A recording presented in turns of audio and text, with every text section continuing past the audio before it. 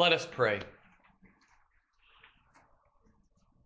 Almighty and most gracious Father, we thank you for giving us the gift of your Son, and through him to bring your Spirit upon us and into us, to bring us into proper fellowship with you, to renew our hearts and our minds and our wills, to direct our paths always towards yourself. So fill us this day with that very same Spirit, that our minds would be opened and our hearts enlivened to hear and receive and to be continually refreshed by the working of that very Spirit, and to be refreshed by the grace and the love and compassion of our Lord Jesus Christ. All this we ask through that very same one, Jesus Christ. Amen.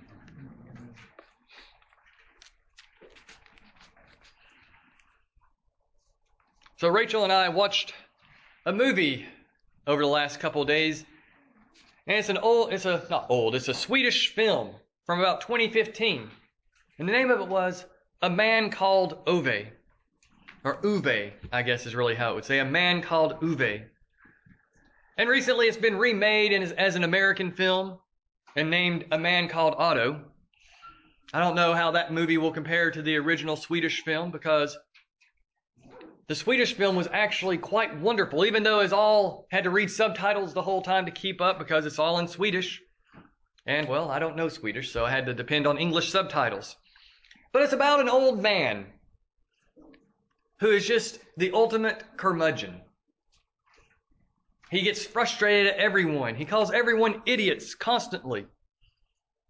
He has a way and an order to his life that he does not want interrupted by anyone. And in fact, he wants to impose that order on the chaos around him.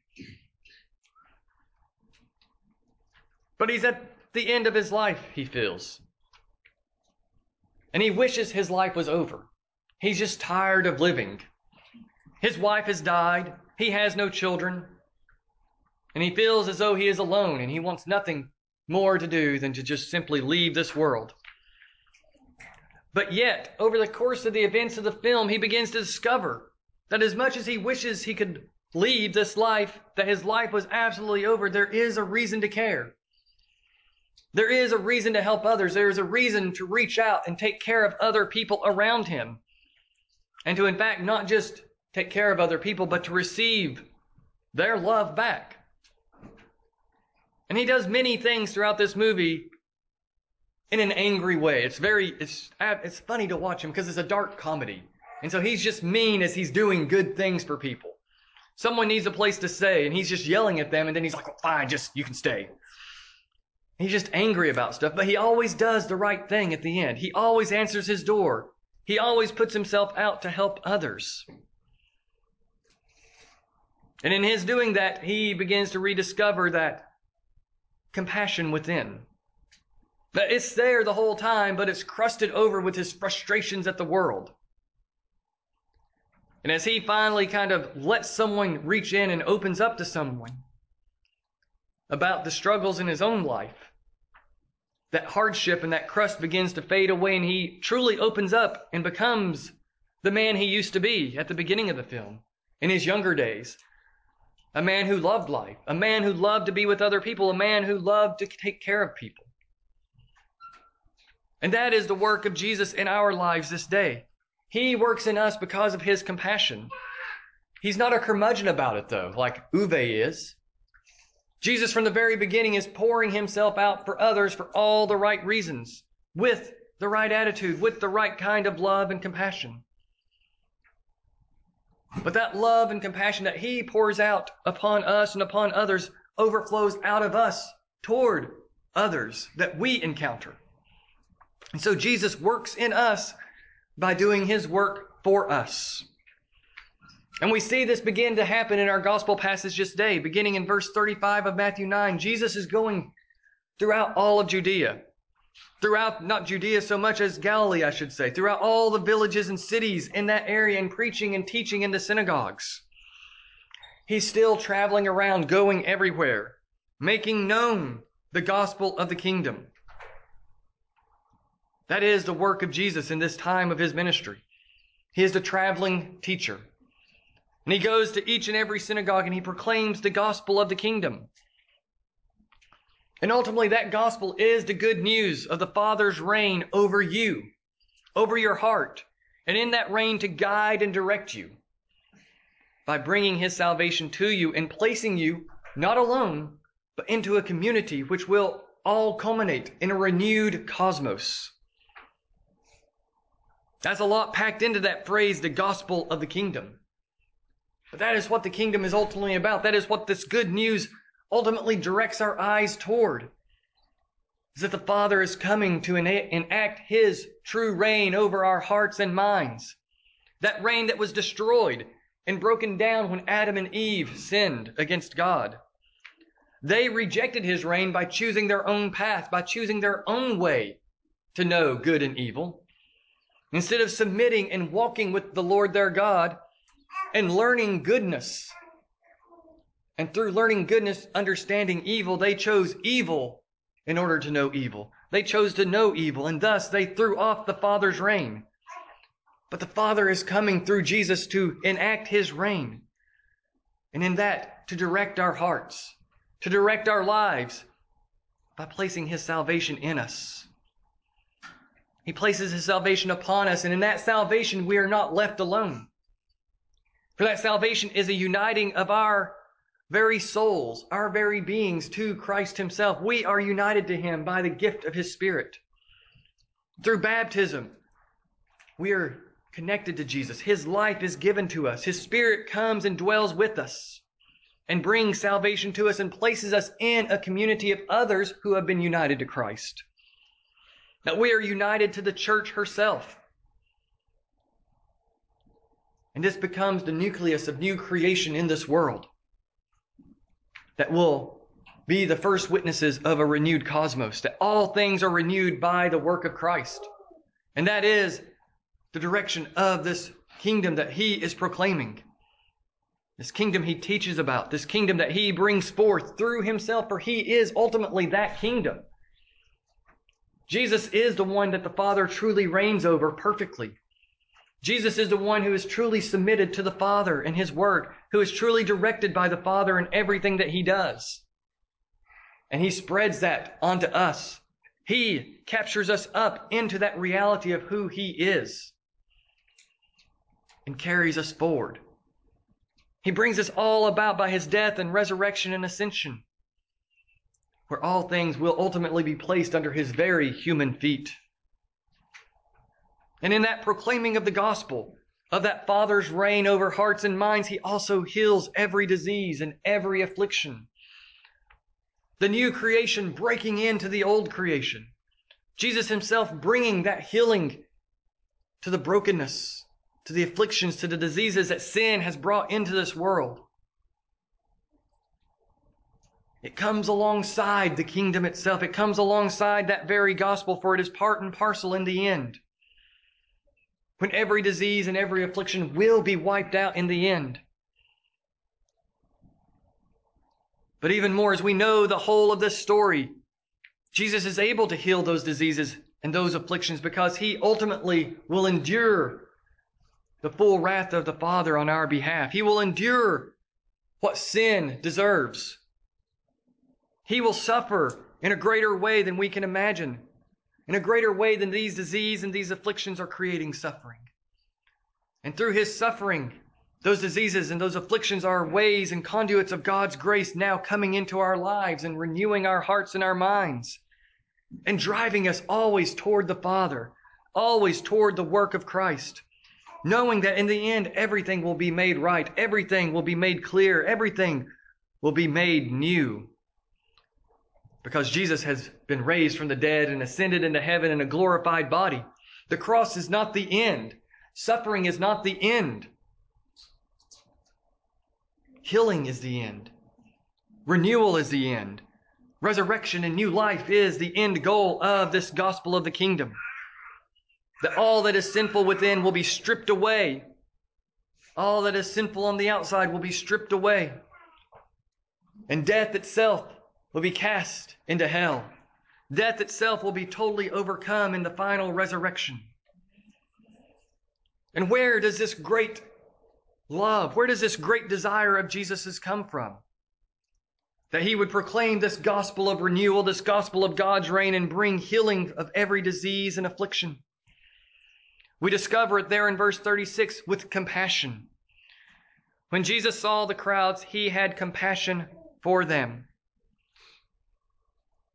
I know I've said this before because the word compassion has occurred in other readings, maybe even this reading 3 years ago.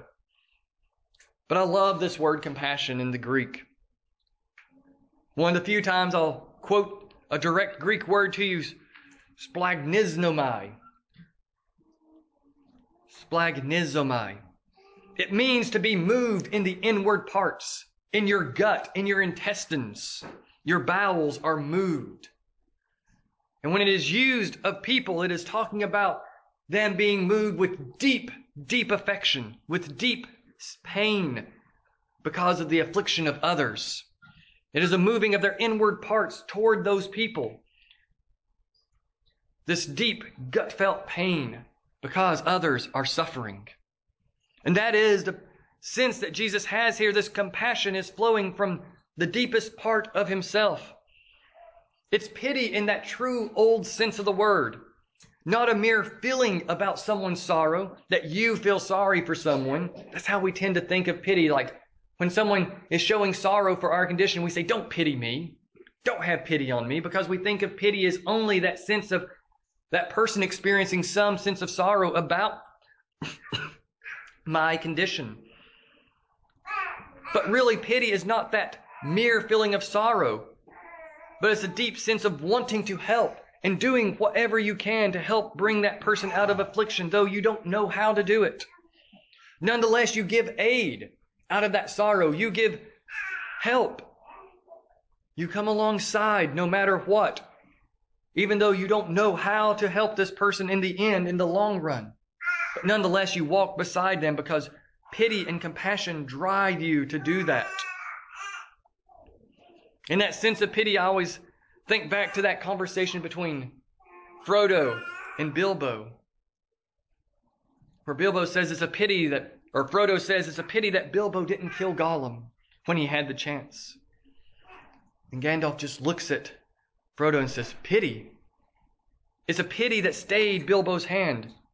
Many that live deserve death. Some that die deserve life. Can you give it to them, Frodo? Do not be too eager to deal out death and judgment. Even the very wise cannot see all ends. My heart tells me that Gollum has some part to play in it, for good or evil, before this is over. The pity of Bilbo may rule the fate of many. The pity of Bilbo, that staying of his hand to put to death a creature that truly deserved death. But his pity pulled him back from that act of judgment. And as Gandalf says, Gollum may have some part to play. And Gandalf will go on to say that it is up to us to do with the time that is given to us, to decide what to do, whether right or wrong with the time that is given to us. That when we have experienced compassion, when we have experienced pity, we then have to choose. What am I going to do with that pity and compassion? Am I just going to hoard it up to myself?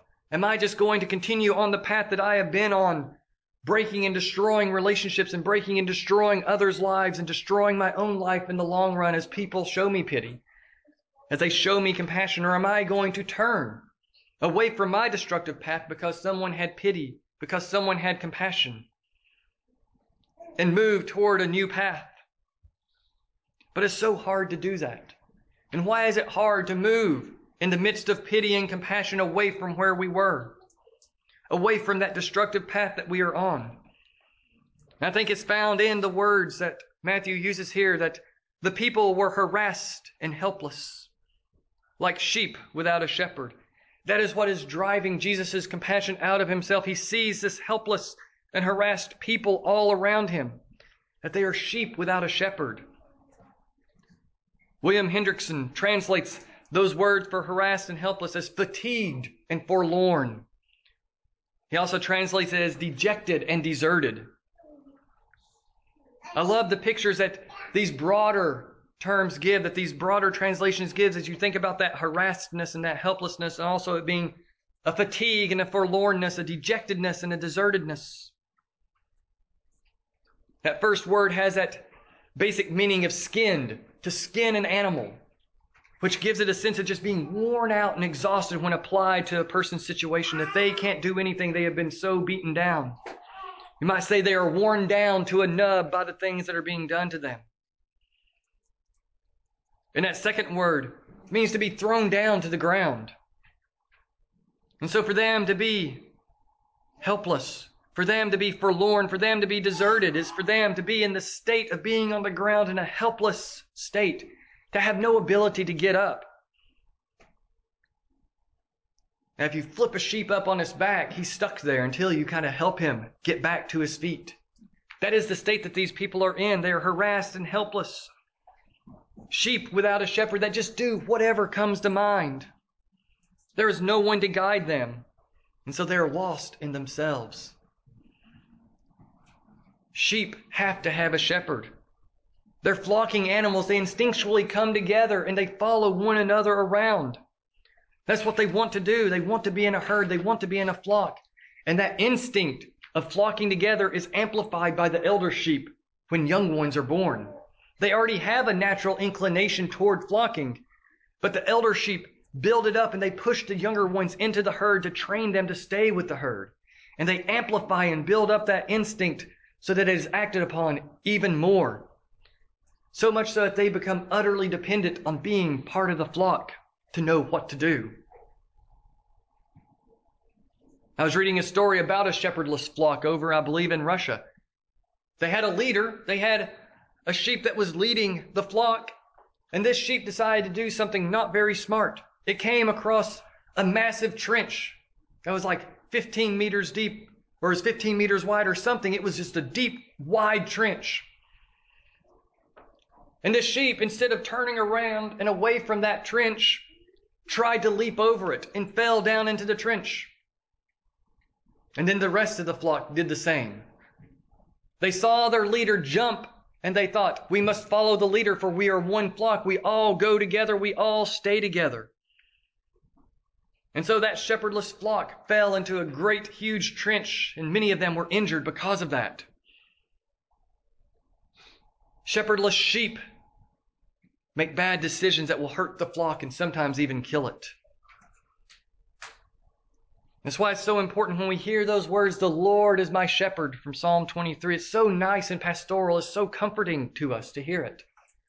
But consider what it means to say, the Lord is my shepherd.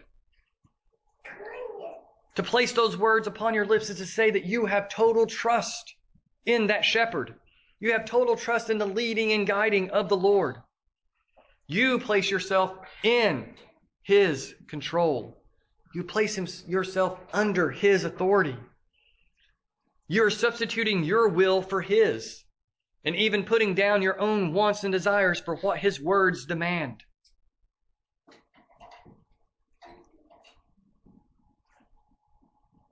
Sheep will follow the lead of anyone,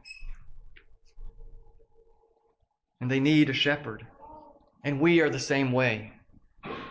We flock into our groups, and then we need a leader, a guide, one that will show us the way. No matter how independent we think we are, we're all following someone. We're just imitating someone else in the things that we do. Think of the awards show from this past week about the devilish and satanic-looking concert that was put on the stage. It was done up to look like hell with all the satanic imagery. All the people talk about how edgy this was. That is such an independent thing to do, when really that's what the culture has been doing for 50 years. Think back to the old 80s bands, to the 70s. Many of those old bands had the same kind of imagery, that had the same kind of supposed edginess of rejecting Christianity, of rejecting religion. It's not independent and edgy because it's already been done for generations. These performers were just doing something that is old hat, that's not original and is just following the wider culture, following others who have gone before them, doing exactly what they do. And all they do is mock religion and mock Christianity. They think they're doing their own thing and they're just doing what Satan wants them to do, but Satan has hidden himself. In their mockery, they think they make fun of Satan, but they're just going right along his path. They're following his directions without even realizing it.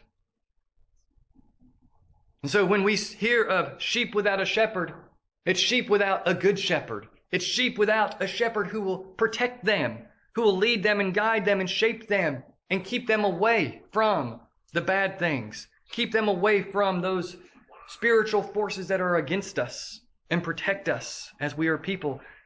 And yes, it means that we will follow someone. That means that we will not be independent. It means that our will be substituted and replaced by the will of God. Our desires will be set aside for the sake of His word, for the sake of His work in us, for the sake of His new life that He gives to us, such that our wills will be reshaped and made to reflect what He desires for us. That's what happens to these sheep without a good shepherd. Their wills and their desires are getting reshaped by the things that they do, by the influences that they bring in, by the shepherds that they are choosing to follow. None of us are without a shepherd. But many of us are without a good shepherd. And so we look to this good shepherd who has compassion, who comes to those who are forlorn, who comes to those who are fatigued and worn out and broken down. He comes to those who need Him. And it is all of us who need Him. And as He looks out upon these people, He reminds His disciples to pray. He reflects on this great harvest before Him of all these people who need to hear about the kingdom, who need to be brought the gospel. And He says, pray earnestly to the Lord of the harvest to send out laborers into the harvest. And not just the harvest, but into His harvest. Our first duty is always to pray as we go through this world. Paul will later say, pray without ceasing. Continually pray, bring thanksgiving, bring petitions, bring intercessions before the Father always. And in this case, look around you and see that there is a great and glorious harvest before us of people who need to hear about Christ, of people who need to know about Jesus, of people who need us to come to their aid. But there are few laborers going out into that field right now. But there is a grand harvest.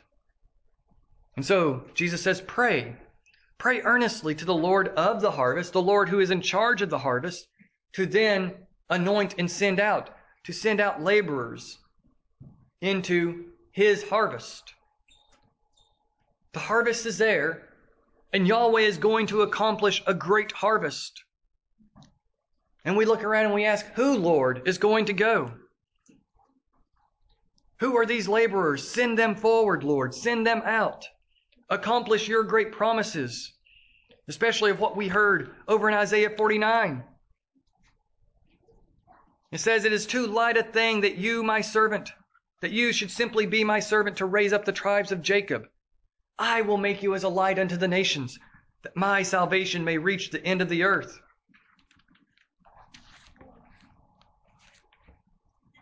God's goal is not merely to save the Jewish people. His goal was not merely to save Jacob, merely to save Judah back in those ancient times. His goal was to shine a light into the whole world, to draw the nations unto Himself, to bring salvation to the ends of the earth.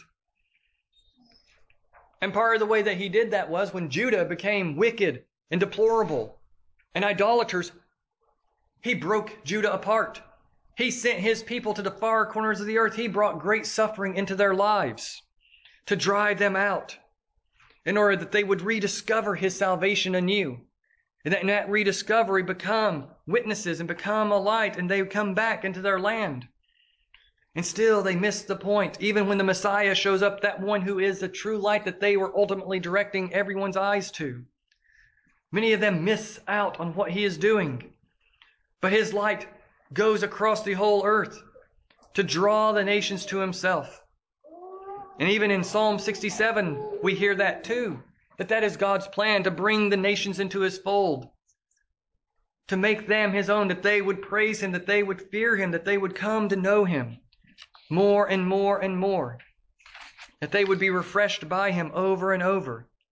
That is God's goal and his desire for his people, is to make himself known, and for us to pray earnestly for those laborers to come into the field.